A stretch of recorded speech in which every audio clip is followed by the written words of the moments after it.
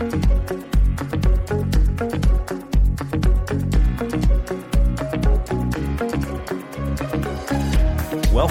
to the Perspectives with Catherine Toon podcast.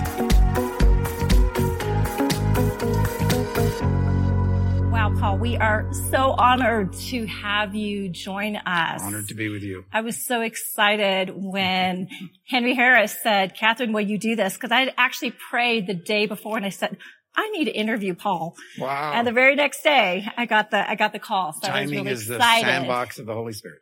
Absolutely. Yeah. So anyway, we're so excited to have you. Thank you. You have been having a very busy last 4 days or so. Yes. And so we understand that it's been hugely busy and we're just happy to have you and honored. Me too. Yeah. Yeah. So, I understand you have written 4 books. Is that correct? Yeah. If you don't count, there were 2 sort of reflection books, Shack Reflections and Crossroads Reflections. But besides that, there were the 3 novels and the 1 nonfiction. So The Shack, Crossroads, Eve, and Lies We Believe About God. Absolutely. Wow. Well, I have been following you, love your stuff. Thank you. And been getting to know you a little better just before the interview. And boy, do you have a testimony. Wow. A testimony of redemption. And it's amazing what you're doing. You'd almost hope not to have one like that, you know, and, Right. But it is what it is. We live in a broken world and a lot of us grow up in broken places and people do the best they have, but they don't have much to begin with. And it ripples into our worlds and then we turn around and wounded people wound people. Boy, isn't that the truth? Yeah. Yeah. It seems like everybody has their own story. And, you know, one of the amazing things about you, Paul, is that you're just so honest about what you've gone through. I grew up in the church where nobody was honest, you know. It was safer to try to stay hidden. Yeah. And then when you already have so much shame in your history anyway, you don't want to take the risk. And it's kind of a sad commentary on a place that should be the safest. Yeah. But for a lot of people, it hasn't been a safe place. Yeah. And so, you know, religion teaches people how to hide even better. Yeah. In many ways. And that's too bad. But I already blew up my reputation, so it's not like I'm protecting anything. There's freedom when it's gone. Oh my gosh. What is that? It wasn't a Joni Mitchell song, but, who's the gal that sang, me and Bobby McGee? Oh, Janis Joplin, right? Joplin. Mm-hmm. So freedom's just another word for nothing left to lose. Wow. Yeah. Ooh, that's So some wisdom good. right there. Yeah. Pretty good. A poet.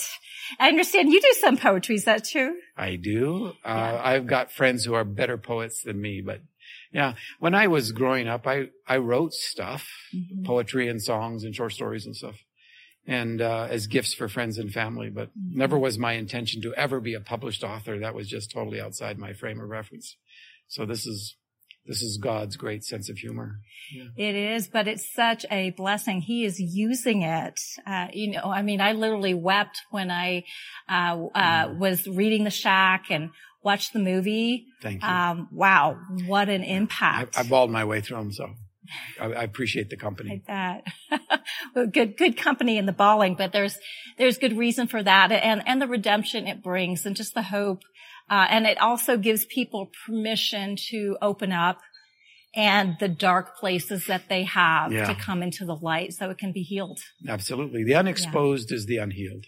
Yeah. And so there's a verse that says that the Holy Spirit has come to convict the world, but it actually, the Greek word is to expose. Wow. And not to humiliate, but if it's hidden, it cannot be healed. Absolutely. And it is humiliating a lot of times, but that's because, you know, we built the house of cards that we tear down. But if you have an addiction and it doesn't come to the light, it's going to continue to fester and pretty soon, you know, at some point you may call your prison home just because you're used to its company. Wow. Yeah. Wow. And, you know, it's amazing when we come out of our prisons that it gives people permission or an example or just the possibility of what would it be like if I came out of mine, because we've all made our own. Yeah. Yeah. So true. I think authenticity breeds authenticity, and vulnerability encourages vulnerability. And when somebody knows your story, they are much more likely to trust you with theirs. Yeah. And everybody's a story, and stories are holy ground. So they need to be cared for very carefully. Yeah, that's beautiful. And it's such an amazing way, just a lovely way that you have carried those stories and brought them out so other people can share theirs. It's really the greatest honor about writing The Shack and the other books is that you get invited into the holy ground of people's stories. Yeah. And it is holy ground. People ask me, what do you do now? And I go I walk around barefoot like most of the time. Yeah. Wow. And it is really, that's true. Now, you recently came out with The Lies We Believe About God. Yep. What prompted that? It started with a Twitter feed that I was doing, because I love art and I love negative and positive space. And a lot of times if you look at negative space in art, you can see the positive space even better. And a lot of times with scripture and things like that, everybody talks about the positive space. This is what the scripture says. This is what, but what would God not say? What are the words that God wouldn't say? Right? That's how it started. So I started doing these words that God would never say. Like, I'm disappointed in you. Like, I'm sorry you died. There's nothing I can do for you now. Death wins. Oh my. Which is, it's a potent one. Yeah. And so there's a whole bunch of them. Hell is separation, so I started just posting these little things and it went sort of viral. And so actually a publisher that I was working with on Eve, they said, what's this Twitter stuff going on? And I went, it's just this thing that I'm doing. They go this is really significant. Is there a way to move this into publishing? And I said, no. So we worked on it and then it became Lies. So I have two theologian friends, Brad Jersak and Baxter Kruger, and we were having a conversation one day. I said, so what are the lies we believe about God? And in about, 15 minutes, we came up with 150 of them. Oh my. And so I distilled a lot of those down to 28 that are interrelated. Mm-hmm. And so the book, and it's all story based. So right. It uses story, but these little shots of, these are lies that we believe about God. Absolutely. For you, as you were detoxing and all of that, clearly there were lies you believed, there's lies I believed. I mean, this is the condition of humanity, yes? So for you, what lie did you feel foundationally when that was addressed and your heart was ministered to, the truth came in, the light came on, however you want to term that? What would you say was probably the most foundational for you? That we're separated from God. I think that's absolutely, my friend Baxter, who's the theologian, he was up in Colorado here. He's amazing. He's amazing. So he's up in Colorado and he says, he's from a Presbyterian background. So he says, I don't have visions. I have visuals. Yeah. And, so he's looking across the valley, right? Up in the mountains, outside of Colorado Springs. And he said he had a visual of a dam that crossed the entire spectrum of the valley. And he was asking the Lord, what is that? And what's this dam? And it was like a beaver dam. So it was logs and some of the logs were, big around as this room at the bottom that were holding this whole dam together. And there were water trickling through. If you've ever been around a beaver dam, little water trickles through, but it creates the pond behind it. And it was like, what is this? And it was, these are all the lies that the Western church has believed, right? And then Baxter says, so what's that big, huge one at the bottom? Right. And it's like, that's the lie of separation. Yeah. And we, in my people, modern evangelicals, we start with that. We even have laws about it, like you've sinned and so you're separated from God. Right. And we have the imagination of the universe being blown out like a soap bubble and detached from the wand. And now it floats there outside of God and it messes itself up. So God sends Jesus over and he builds a bridge back and sort of takes tickets if you say the magic words. And it's just this whole, that's the model, right? It is. But it's not the early church model.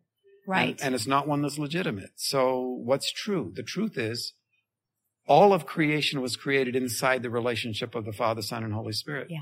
All of it. And specifically in Christ. Absolutely. Right? So John, not anything that has come into being has come into being apart from him. Colossians 1, 16 and 17. Everything that has been created, both the visible and the invisible, was created in him. And then it goes on to say, now sustained, held together in him, for him, by him, through him. Yeah. And that means that when Mary is breastfeeding this little baby, she lives and moves and has her being in him, because all of creation is in him. And then you can understand that when he dies, we all die. That's what Corinthians says. You know, when he rose, we all rose. And when he ascended, we all ascended. And that includes the entire cosmos. Absolutely. So are we separated? No. Do we feel separated? Do we have a sense of alienation? Yes, but it's actually an illusion. Yes. And so we turn our face away and think that we're no longer in the presence of God. And so a lot of our language teaches us and reinforces that we're separated from God. So we have songs, lots of worship songs that are, you know, even the invocation of, would you come Holy here, Spirit, come. right? It assumes separation. Yeah. The early church said, if you ever were separated from the Father, Son, and Holy Spirit, you would lapse into non-being, because there's nothing that's separated. Absolutely. Right? Yeah. So that's a very different model. And a lot of us, our model of relationship with God was we're separated, and now we've got to do something to get unseparated. And that's the power of religion. Yeah. All religions require separation in order to have their power. Yeah. Because now, if I can convince you you're separated, and I can do it through shame, right? I can say, you know, your behavior is what separates you from God. God cannot look on sin. That's a statement about separation, right? That's a verse out of Habakkuk, but it's only half a verse. Right. Your eyes are so pure, you cannot look on sin. Second half, so why do you? So why do you? So again, we've got reinforced, you're separated. Now I'm the religious expert. I can tell you how to get unseparated. It's the business of religion, right? Absolutely. Yeah. You know, it was funny. I was cleaning out my son's junk and stuff like that, and I came across this cube that was to kind of lead people, sort of evangelism cube for people who may not speak English. And it was all about, you know, your sin has separated you from me. You need the cross to get connected. And I thought I had to throw it out, because it's like, there is no way I want my son ministering the gospel, quote unquote, starting from the lie of separation. Correct. So I was like, this is going, you know, but it's standard fare that gets cooked up. Yeah. That's amazing. And I understand it, because, you know, we feel alone, but we're not, but we feel it. You do. And so we created a delusion of separation that Jesus has to enter into in order to find us. Right. Right. So he has to become sin for us. That's all scripture, right? And, so that's the cry of dereliction on the cross. My God, why have you why have you forsaken me? You've separated yourself from me. But he's not talking about something that's actually real. Right. He's talking about a delusion. And halfway through that Psalm 22, it says, you do not despise the affliction of the afflicted, nor will you turn your face from him. Right? Yeah, this is not a God who turns away. I was just ministering on that this morning, so it's very timely. Yeah. That's so amazing how he enters into our alienation. Yeah. If God could ever be a being who couldn't look on sin, then Jesus isn't God. Absolutely. You know, because Jesus was face to face with it every day of the incarnation. He was involved in it. He was around it. He looked on it all the time. Absolutely. And it's like, so you've got a different God than Jesus. Now you've got two gods who are of different nature. The big God behind Jesus, that Jesus then came to save us from that God. Right. You know, it's no like substitution. Something's wrong here. Right? Yeah. So certain atonement theories like that absolutely deny the deity of Christ. Absolutely. And they don't realize it. Wow. But that's my people. And so I understand where I come from and why my people are afraid and why they're stuck, you know. They're afraid to take the risk that God is actually good. Oh my goodness, right? So, yeah. So one of the things that really helped, because people say, well, you don't believe that God is a judge. And I'm going like, yeah, I do. But I have a different model for judge than my people do. Right. Because we inherited a model that came from lawyers. Calvin was a lawyer. true. Luther was a lawyer. Augustine was a lawyer. So we have what's called a forensic model of spirituality or atonement. And it's a courtroom. Yes. So you have a judge in a courtroom. Mm-hmm. Well, do you want to go face the judge? No. Why? Because that judge's job is to determine whether I'm guilty or innocent. And shame has already told me that I'm guilty. Right. Right? I've hurt people. Obviously, I've lied. Obviously, So I don't want to face the judge. Why? Because the judge is going to determine that I'm guilty, and then he's going to pass sentence on me or judgment. And, we have the eternal conscious torment thing sitting on the back shelf here. Lurking back there. Right. So that is an inherited model of atonement. The early church also believed that God was a judge, but that judge had a name, the great physician. So it was a hospital model. So why would you go face a judge who's a doctor? Because you want to be judged. You want to be judged. You want him to tell you why you're broken, what's hurt. And you can't punish malaria out of someone. Right. There is something really broken here. So you want him to judge you, and then you want him to pass sentence. It's called a prescription or an operation or whatever. And sometimes it's very painful. But the whole goal of the judge is to determine where you're broken and how to heal you. He's diagnostic. It's very much, and it's redemptive, it's restorative. That's the Hippocratic Oath. I will do harm to no one, right? That's grounded in this idea that there is a God who's good. Wow. I have never heard of that. I'm actually a physician by training, so that kind of speaks my language from my people, quote unquote. So, wow, that's amazing. So God is judge in a court, or God is judge who's the great physician? Wow. Which seems more like Jesus. Right.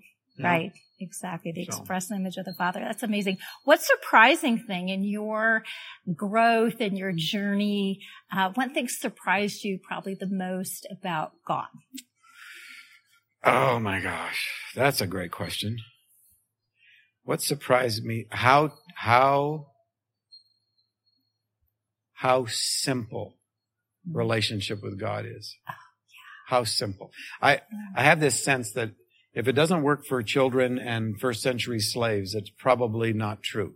Wow. Right? So if it gets too complicated, people get so complicated about spirituality, and they hide all kinds of performance orientation inside new words. Well, we can come up with a new word to make, to traffic in human souls. It's just like, we'll get your performance and so let's come up with a new word. So we keep moving our words because we almost suck the life out of someone, and then we can find a new word, like maybe destiny or anointing or something, and it's like, that's so complicated and it's so hard work. Yeah. There is a simplicity and a childlikeness to all this, that the more I live this life, the simpler it is. It's beautiful. And we have 12 grandbabies who are 12 years old and under. And they have taught me more finally. I didn't become a child until I was 50 anyway. So, Yay. I know. But when I was a little boy, I didn't have a childhood. It was pretty obliterated. I have heard about your testimony as a little boy. Yeah. It's just heart-rending. Yeah. Wow. But that's the creation of the shack, yeah? Yes. The house on the inside that people help you build. And it took me 50 years to feel healthy and finally become a child. And once you become a child, it's like, why become an adult? I am not falling for adults that are not again. having a good time. They're just like, they're just desperate to become children, but they can't take the risk anymore. Wow. Too much responsibility. It's amazing. Yeah. And yet you do so much. So there's a beautiful grace on you because you do perform so much, but it's out of this place of love and acceptance. I mean, how would you describe that? So I'm a child when I turned 50, I grew into childhood, but now I'm really performing in a way, but my performing is play. My performing is... Play is a good word. Yeah. So it's really not performance, right? Performance has the idea of taking on an avatar or a role. And part of becoming a child and entering into the world of a child is to be comfortable staying inside just one day's grace, period. One day. That's it. Today is the only day that matters. It's the only real day there is. All future tripping, creating imaginations of things to come, all of that is a facade. It's not real. And yet most of us do not stay present. We've left being children. Children, they naturally trust and they naturally stay present until someone teaches them that trust is dangerous and they need survival skills. And all survival skills, or most of them, are related to creating imaginations that don't exist and then trying to protect yourself from them. So they're all control issues. When you deal with fear, you either trust or you control. Yeah. And so when you learn to live inside the grace of one day, which is a process, then you allow the day to unfold in your direction, and you have the ability to respond to it.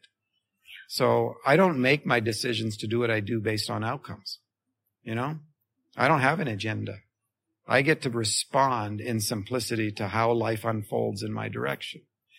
And that means that I don't take thought for tomorrow. That means that I do take captive every empty imagination that raises itself up against the knowing of Jesus. My theme verse for this year, which this is like the first theme verse I've ever had, but I got one for this year, for 2020. Yay. And it's Hebrews 3:13, and it says this: encourage, add courage one to another as long as it is called today, so that you are not swept away by the deceitfulness of brokenness. Right? So encourage one another, and in the word today is in all caps in New American Standard because the Greek is a emphatic. And it's like, so if you want me to encourage you about future tripping imaginations, how things are going to work out, what's the, because I'm not going to do it. I'm going to encourage you as long as it's today. So what's actually in front of you? Beautiful. So I do have a calendar, but that calendar is held incredibly loosely. We all know that the calendar can say what it does, but if the day unfolds and I get a phone call that some great loss has happened or crisis has happened, my calendar's gone. Right. And it's like, on a particular day, I said that I would be here.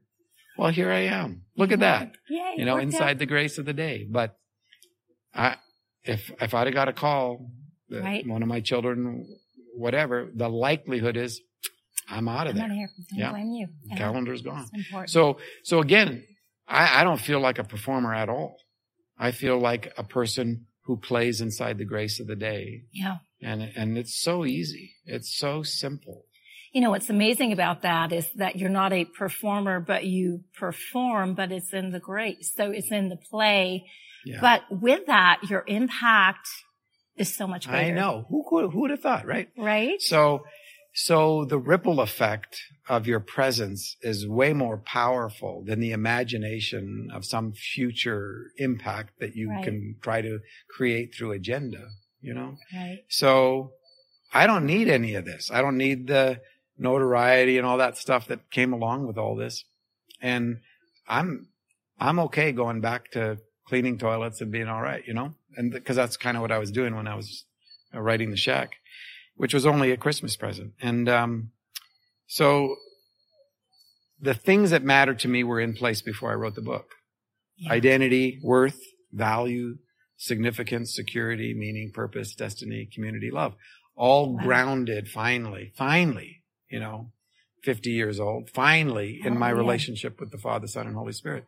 And once that grounding is there, yes, you are tempted, and yes, I can get triggered. I had 2 emails last night. One was about this unbelievable opportunity that kind of came out of nowhere, right? Mm-hmm. And the other one was about a bill that I had not expected, and a tax bill, right?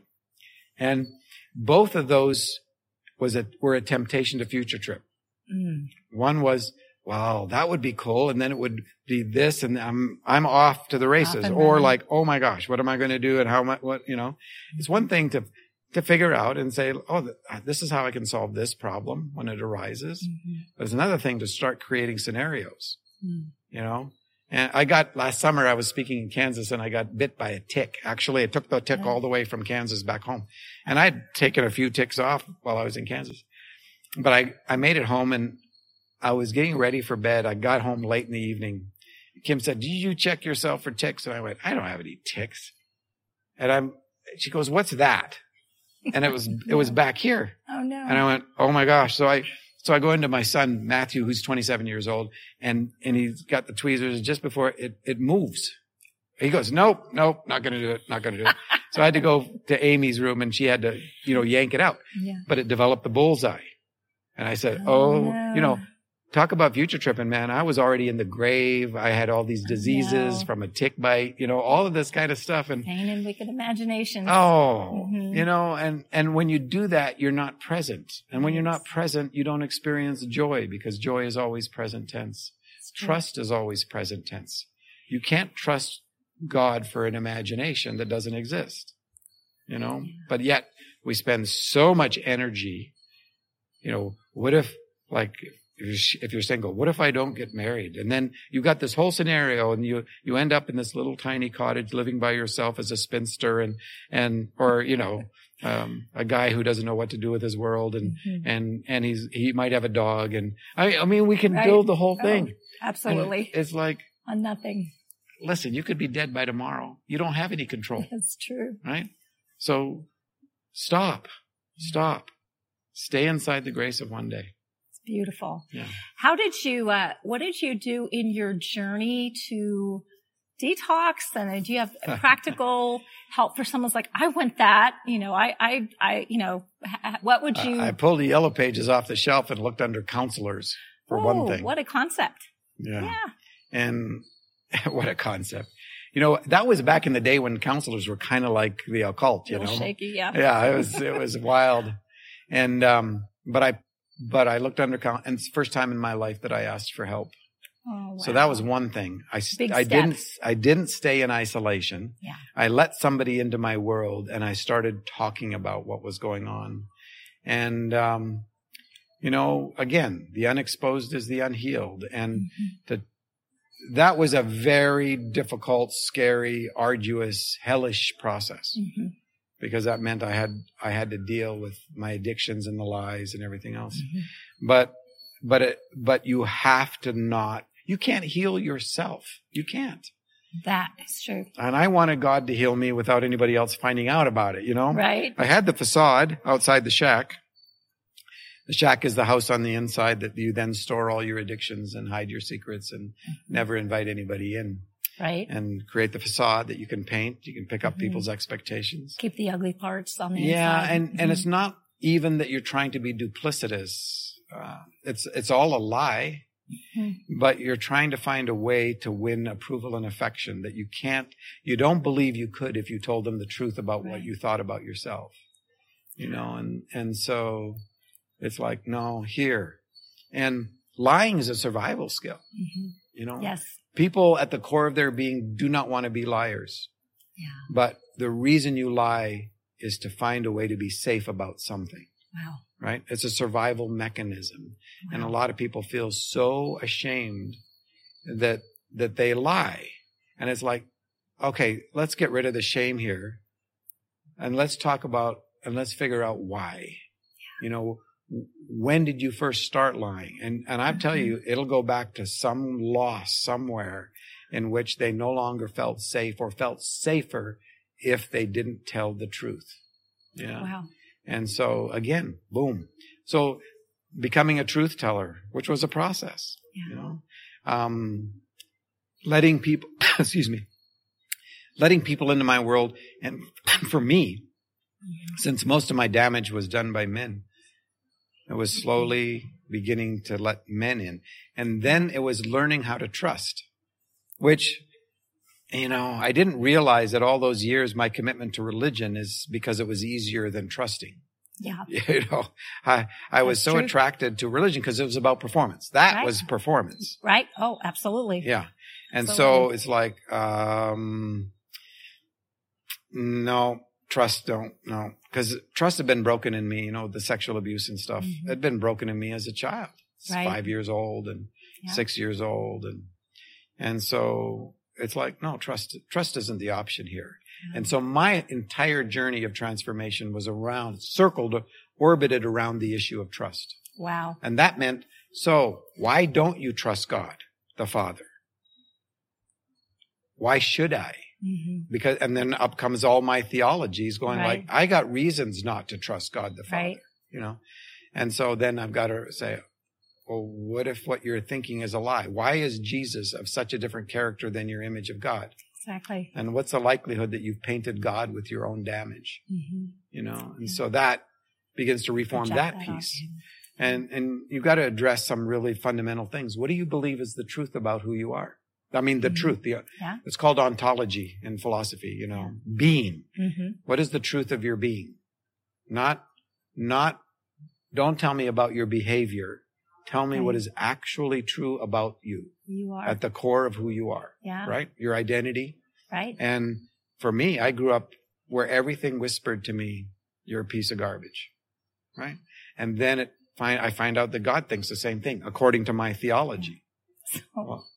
Ow. I know. This is so awful.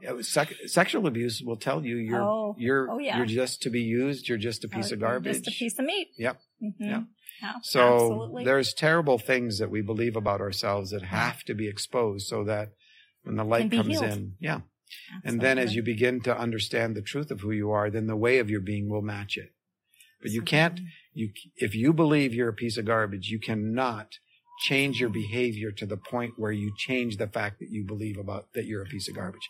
Because as soon as you have any failure of any sort, it just reinforces the fact. Yep. Absolutely. Of what you believe. And as a person believes in their heart, so are they experientially. Absolutely. Right? We just walk out what we do out of who we believe we are. Yeah. And also who we believe who God is. Well, that's even further, right? Yeah, right. So, and if you believe that like you're totally depraved and you're wretched and you're wicked and you have a sin nature. Right. If you believe that.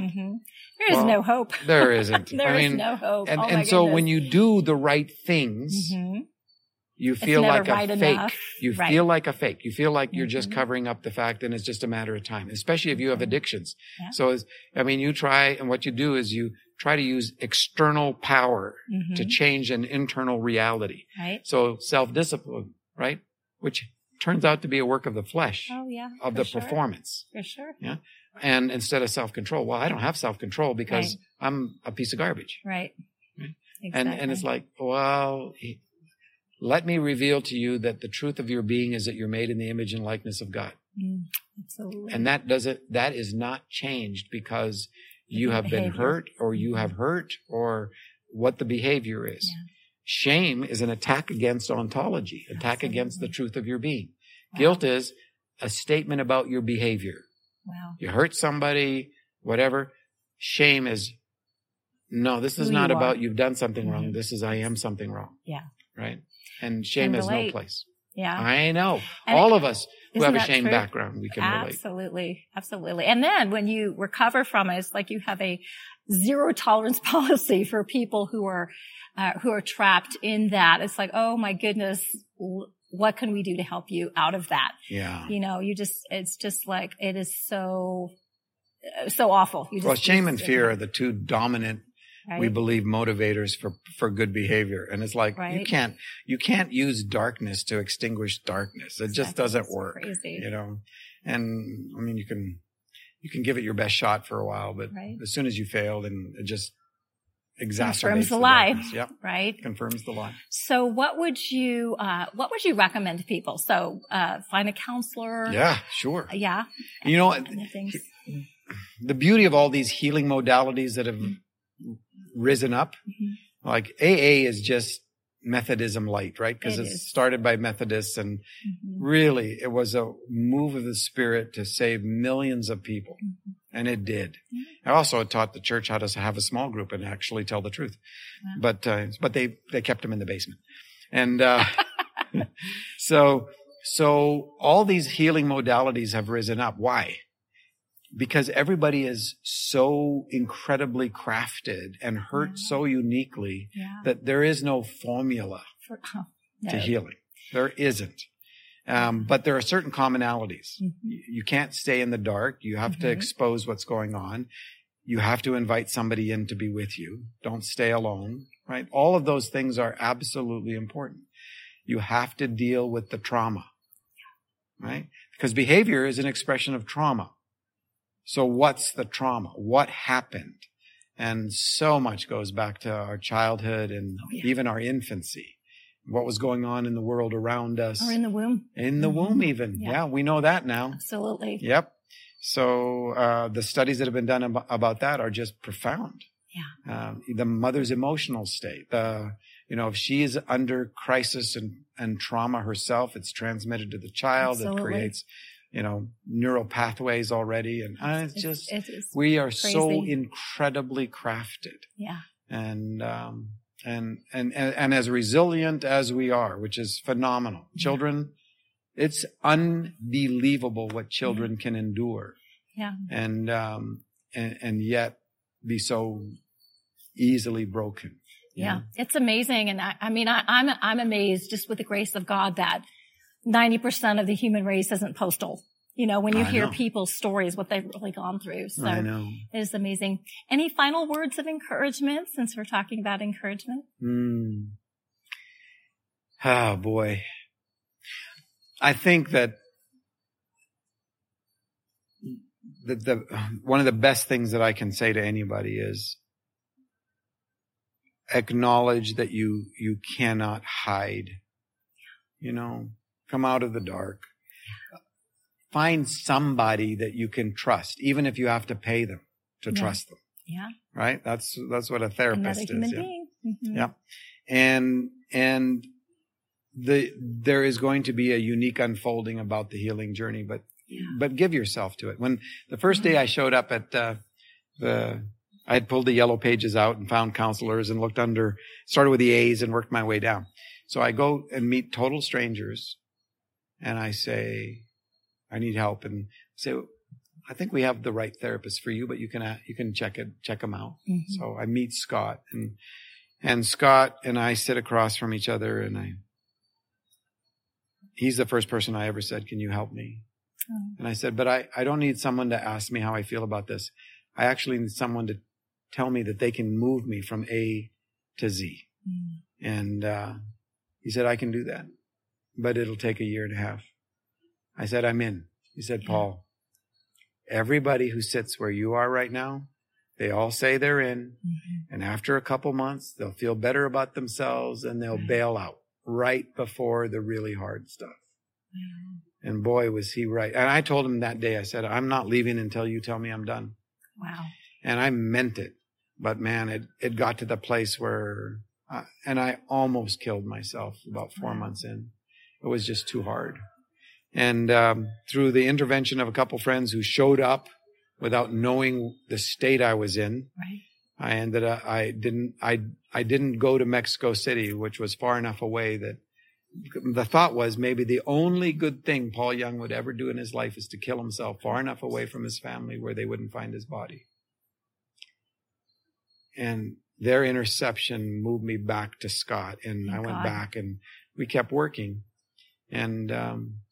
My hope was maybe there's a way to change. Yeah. Maybe there's a way to change. I didn't go to therapy to fix Kim.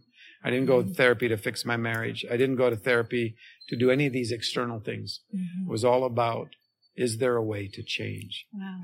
And now, from the other side of that process, I would never want to go through it again. Thank God. Right? But I'm grateful for it. You're on the other side. I'm grateful for that process every single day. Yeah. Religious people believe in hell, and spiritual people have been there. Yeah. And it's a hellish journey to deal with your stuff. Yeah. The humiliation that you feel and the shame that comes to the surface because you're now dealing with it. And then the lies, and then the extrication, and then the relational fury, and all of that kind of stuff. And it's but there is another side. There is. It's so worth it. And that's what people need to hear. Yeah. And so my encouragement is, look, you're worth the work. Yeah. Do the work. You're not going to do it alone. This is the intention. You have a faith that is worth more than gold that perishes. And now you are receiving the object, the telos, the end goal of this faith. Yes. And it's Jesus in you, right? So what is the end goal of this faith? The healing of your soul. Why is Jesus active in your life? It's to heal your soul so that the way of your being matches the truth of your being. Absolutely. Wow. Yeah. Wow. That's profound. Well, Paul, wow, it's been amazing. Thank you so much. This is going to help so many people. And I'm grateful. I'm grateful that you didn't take your life. Oh, and that you pushed through, right? And so many people I've got 12 grandbabies. Are you kidding? Oh my goodness. So much amazing on the other side. Anyway, thank you so much. It's been an honor. Honor for me too, Two-Way Street. Thank you so much. Thanks for joining us on this episode of Perspectives with Catherine Toon. For additional information and resources, please visit catherinetoon.com.